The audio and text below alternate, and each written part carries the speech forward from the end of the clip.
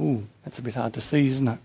I want you to remember 5 things today, really simple things about the church. Church is family. I take very seriously when someone comes through that door. Very seriously. And when someone says they want to be part of this church, to me, you're asking me to be your brother and sister. So this is not a club. When people come and they shop and they say, oh, what do I get out of being here? I say, use the door. Because I want you to be part of a family, not part of a club. And I want you to commit as much as I commit to you. Because when we do that, we're bonded together in a pretty powerful way. And I believe we're supposed to be family. And I believe that the connection that you and I are supposed to have is stronger than with our blood family. Like my natural sister and brother or whatever, our bonds should be greater than that. And we should nurture that, and we should think it's precious, and we should protect it. Because God, in the Bible it doesn't actually say the church is family. It doesn't actually say that. But it's just spoken everywhere. Because God implies it everywhere. He says, I'm your father, and you're my children. That makes us family. He says, love one another as I've loved you, and share one another's burdens. And we get this beautiful picture of a family where people can come in and receive what they haven't received in their natural family. They can find love and acceptance. They can be part of this family. And it's a relational dynamic. It means that what we do in church is not about that, not about the programs. It's about the relationship. And if we don't have relationship, then I don't care how wonderfully we entertain people on Sunday or how many great programs we run, because it's relationship. And if we don't value that relationship above everything else and work hard for that relationship, then we'll never experience the fullness of God's family. Like, I hate line dancing.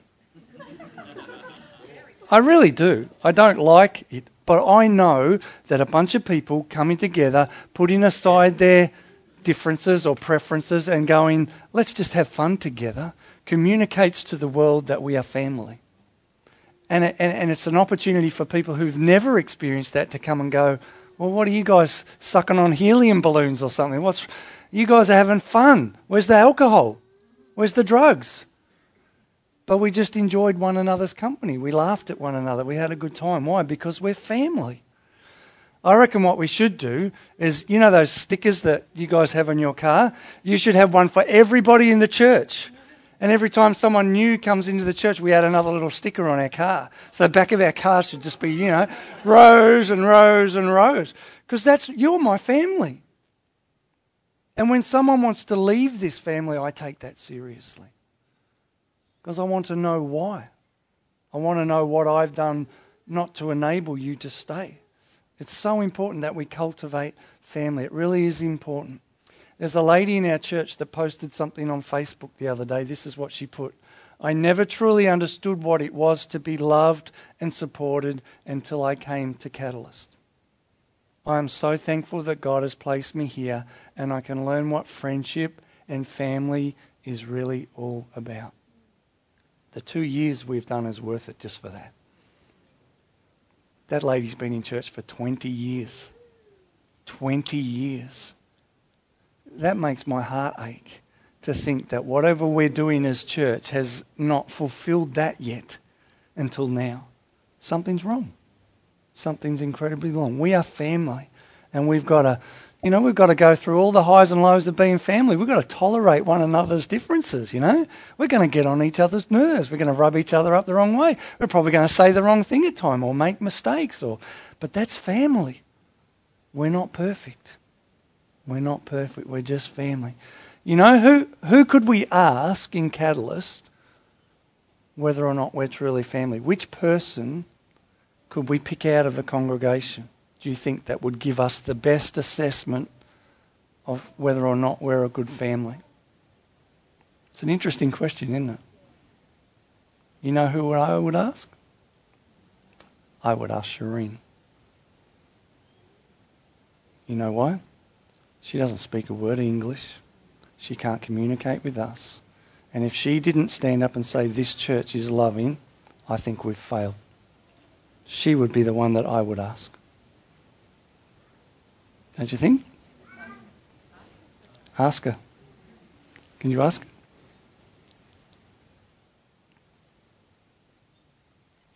Good. She's nodding her head.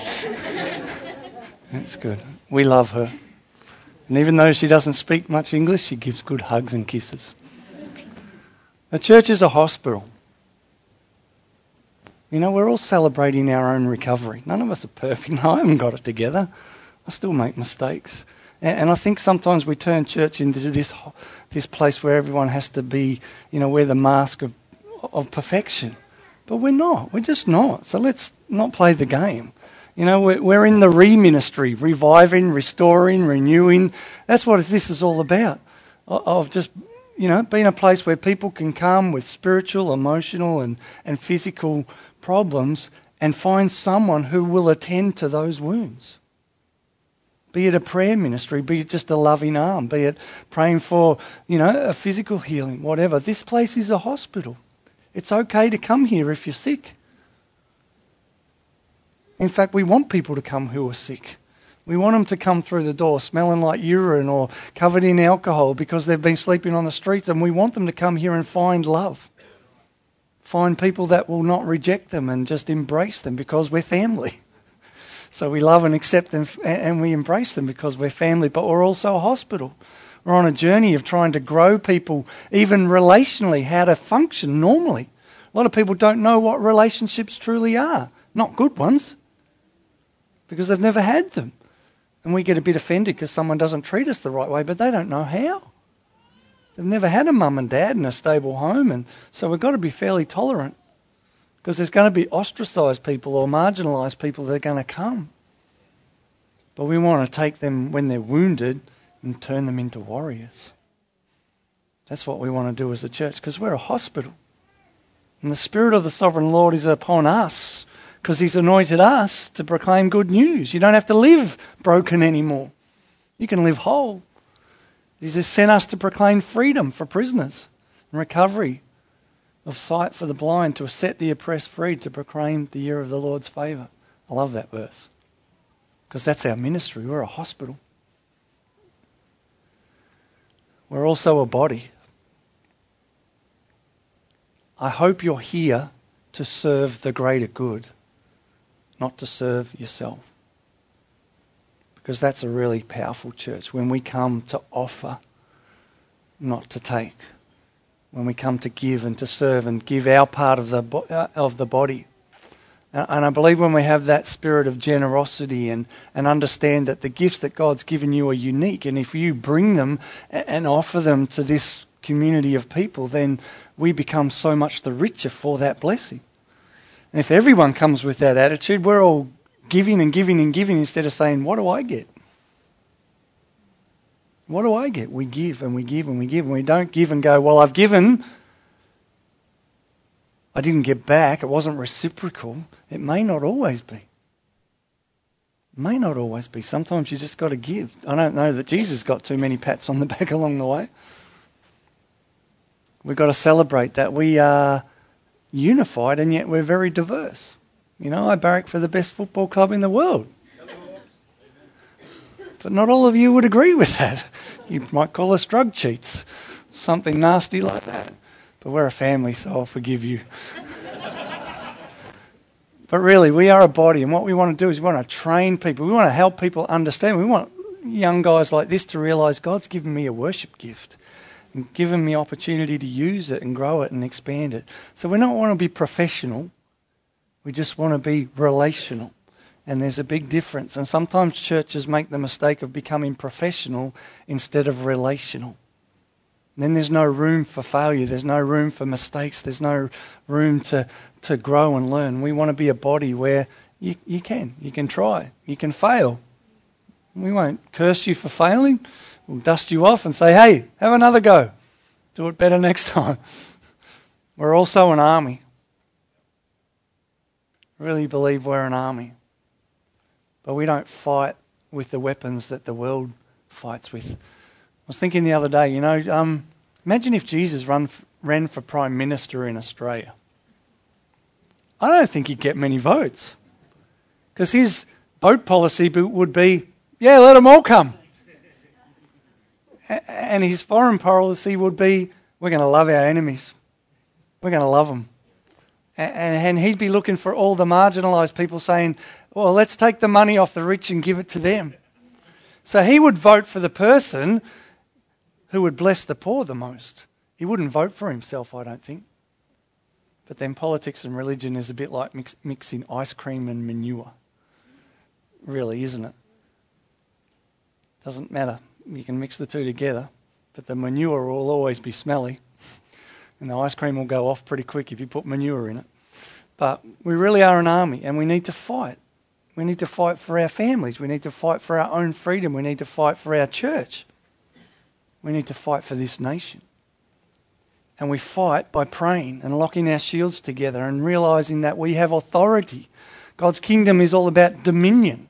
So we have a right and responsibility to occupy, officer, and not let anything come in that we don't want here. We have that mandate. We were here first. And we've put God's anointing and God's protection on this area. And the day is going to come where we're going to have to probably picket an adult shop or do something to say, no, we don't want you here. Because we're an army and we've got to fight and we've got to advance and we've got to conquest. We're going to go into Clyde and Cranbourne and plant a church. Do you know the history of churches in Cranbourne? It is shocking. They've been decimated. Why? Because there's a battle going on. There's a battle going on, but we don't stop and we fight. We fight for injustice. We fight for people that don't have a voice. We fight and we fight. We fight when other people can't fight. Because we've got a power ministry. Yes? We've got the Spirit of God. We've got the best weapon there is. And the church is a bride. You know, the church is the only lasting pillar of truth in our society, and even that's getting watered down, isn't it? Just ask Mr. Rudd, he'll tell you all about the Bible. You know, it's so misrepresented now. No one knows what truth is anymore. No one knows how to handle the Word of God. No one knows how to stand with integrity. But we're a bride. We should be pure and spotless. We're in this covenant love relationship. I love it when I look around and I see Ethan just standing there with his arms wide open praising God, because he understands what love is. It's wonderful. It really is. We've got to lift up that standard of holiness, and I pray that we're an extravagant worship people, because it's just a reflection of our love that our King is coming back for us. It really is beautiful. The church is a family. Therefore, I am committed to family. The church is a hospital. Therefore, I'm committed to loving and nurturing broken people and walking along them, the side of them, because I'm one of them too. I'm broken. The church is a body. Therefore, I am committed to serving this body of people with my gifts to the best of my ability. The church is an army, therefore I am going to fight till my last dying breath. I'm going to fight for the church because I believe in it more than anything else. I really believe that the church is the hope of this nation and the nations of the world. The local church, when it functions as a family and as a body and as an army and as a hospital and as a bride, when we have all those five happening, the church is just an unstoppable force. It truly is. It is truly a force to be reckoned with. The church is a bride. Therefore, I am committed to being someone who's holy, in the pursuit of holiness, longing for God to cleanse me and purify me. So that's all I want to share with you today. Just remember who we are. Remember what we're doing and why we're doing it. Because this is a really blessed church. I don't know if you stop now and again and just take a step back and go, have a think about who's in this church and how special they are and who God has brought in. Like 2 years ago, we didn't even know each other. Well, we didn't. I didn't know any one of you. I would have fallen over you in the street and wouldn't have made any difference. But you've impacted my life because you're my family and you're very precious to me. And I would lay down my life for you guys. I might argue a bit, but I wouldn't. Some of you. The Collingwood supporters, I think I'd find it a little bit harder to lay down my life for the McLeans. It'd be like, oh, Lord, that's the ultimate sacrifice, isn't it, to die for a Collingwood supporter? But I would. I would lay down my life. But that's the sort of spirit and passion we should have about this place. So don't drag the church down, build it up. It gets such a bad rap. And I don't think a lot of times it's justified.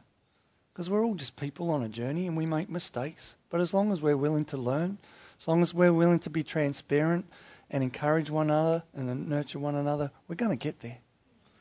You know what makes the church so special? You do. That's what makes it special, isn't it? Because if we all come with that hard attitude and everyone comes and you amalgamate them all together, that's what makes it a blessing. When you have 2 or 3 really passionate people and the rest are all sort of just waiting for something to happen, church doesn't work. We're all in. It's boots and all. It's everything we are. It's worth fighting for. It really is. Let's pray. Father, I want to thank you. Thank you that you gave Cheryl and I the nudge, the push, whatever it was, to bring us here. Because we have been blessed and are being blessed by the wonderful people that you've put around us, Lord. And we've done some good things and we've seen you at work, Lord God, but we know the battle's not over. There's so much more to be done. And Father, we want to thank you as we look in the rearview mirror that we can just see your hand of provision and protection and your blessing. And Lord, we want to look ahead and we want to ask you, Lord, would you give us the privilege of doing this over and over and over again. And taking Catalyst and growing it and using it, Lord, as a place where you can say, I am well pleased with these people. I'm well pleased with them because they're a family. They're a hospital where the broken can come. They're a body that celebrates unity and diversity and lets people use their gifts. And it's not about a hierarchy of the privilege, but it's about all in, a body functioning together, Lord. Father, I thank you that we can be an army. That little old ladies can get on their knees and pray, and it's powerful. That young people that are 6 or 7 or 8 or 9, that out of their mouths can be the most incredible force of prayer. And Father, we are an army. We can fight together. We can lock our shields together. We can stand against the fiery darts of the enemy. And Lord, we're a bride. We're so unique because we reflect who you are, Lord. So Father, I want to thank you today for each and every one here, Lord. I want to thank you for the blessing that they are to me and my family and the families round about us, Lord. I thank you. I treasure them just as I know that you do. And Lord, all my prayer is today is that you will take us on. Teach us more about being family. Teach us more about being a hospital for the broken. Lord, teach us more about being a body so we can bring the best out in one another and use the gifts that you've given us to the maximum. Lord, help us to be that army that fights on its knees, that won't give any ground, but will advance and occupy every step we take. We take the kingdom with us. And Lord, help us to be that bride, to pursue holiness above all else, to be worshippers, extravagant for you. Father, thank you for the journey you've brought us on, but Lord, we say more. We want more. Not for our sake, but for the sake of the world. Lord, we want to see lives in Cranbourne transform. We want to see lives in Pakenham transform. We want to see lives right down this corridor impacted because this church was willing to pay the price of family, to invest into it. When the rest of the world says we're too busy or we're too tired, we say no. We'll fight for family. We'll do the things that bond us together, that unite us together. Lord, we'll fight the good fight. Lord, I want to ask for your blessing over each and every one today, Lord. Would you renew their passion for the church? Would you renew their vision to be a part of something that's going to revolutionize the world? Lord, our catch cry as a church is the revolution of love, because love's the key to all of this, Lord. Fill us with your love. Fill us with your power, the power of your love, to go into a nation that doesn't know what love is and love all over people and be extravagant for you. Lord, I thank you for your church. I thank you for this church, that you called it into being out of nothing. And you have a plan and a destiny for this church and the churches that we will plant. And what a privilege that is, to set people apart to go and do a new thing in God. That's the heart of God, to multiply. And so, Lord, we thank you and we praise you today in Jesus' name.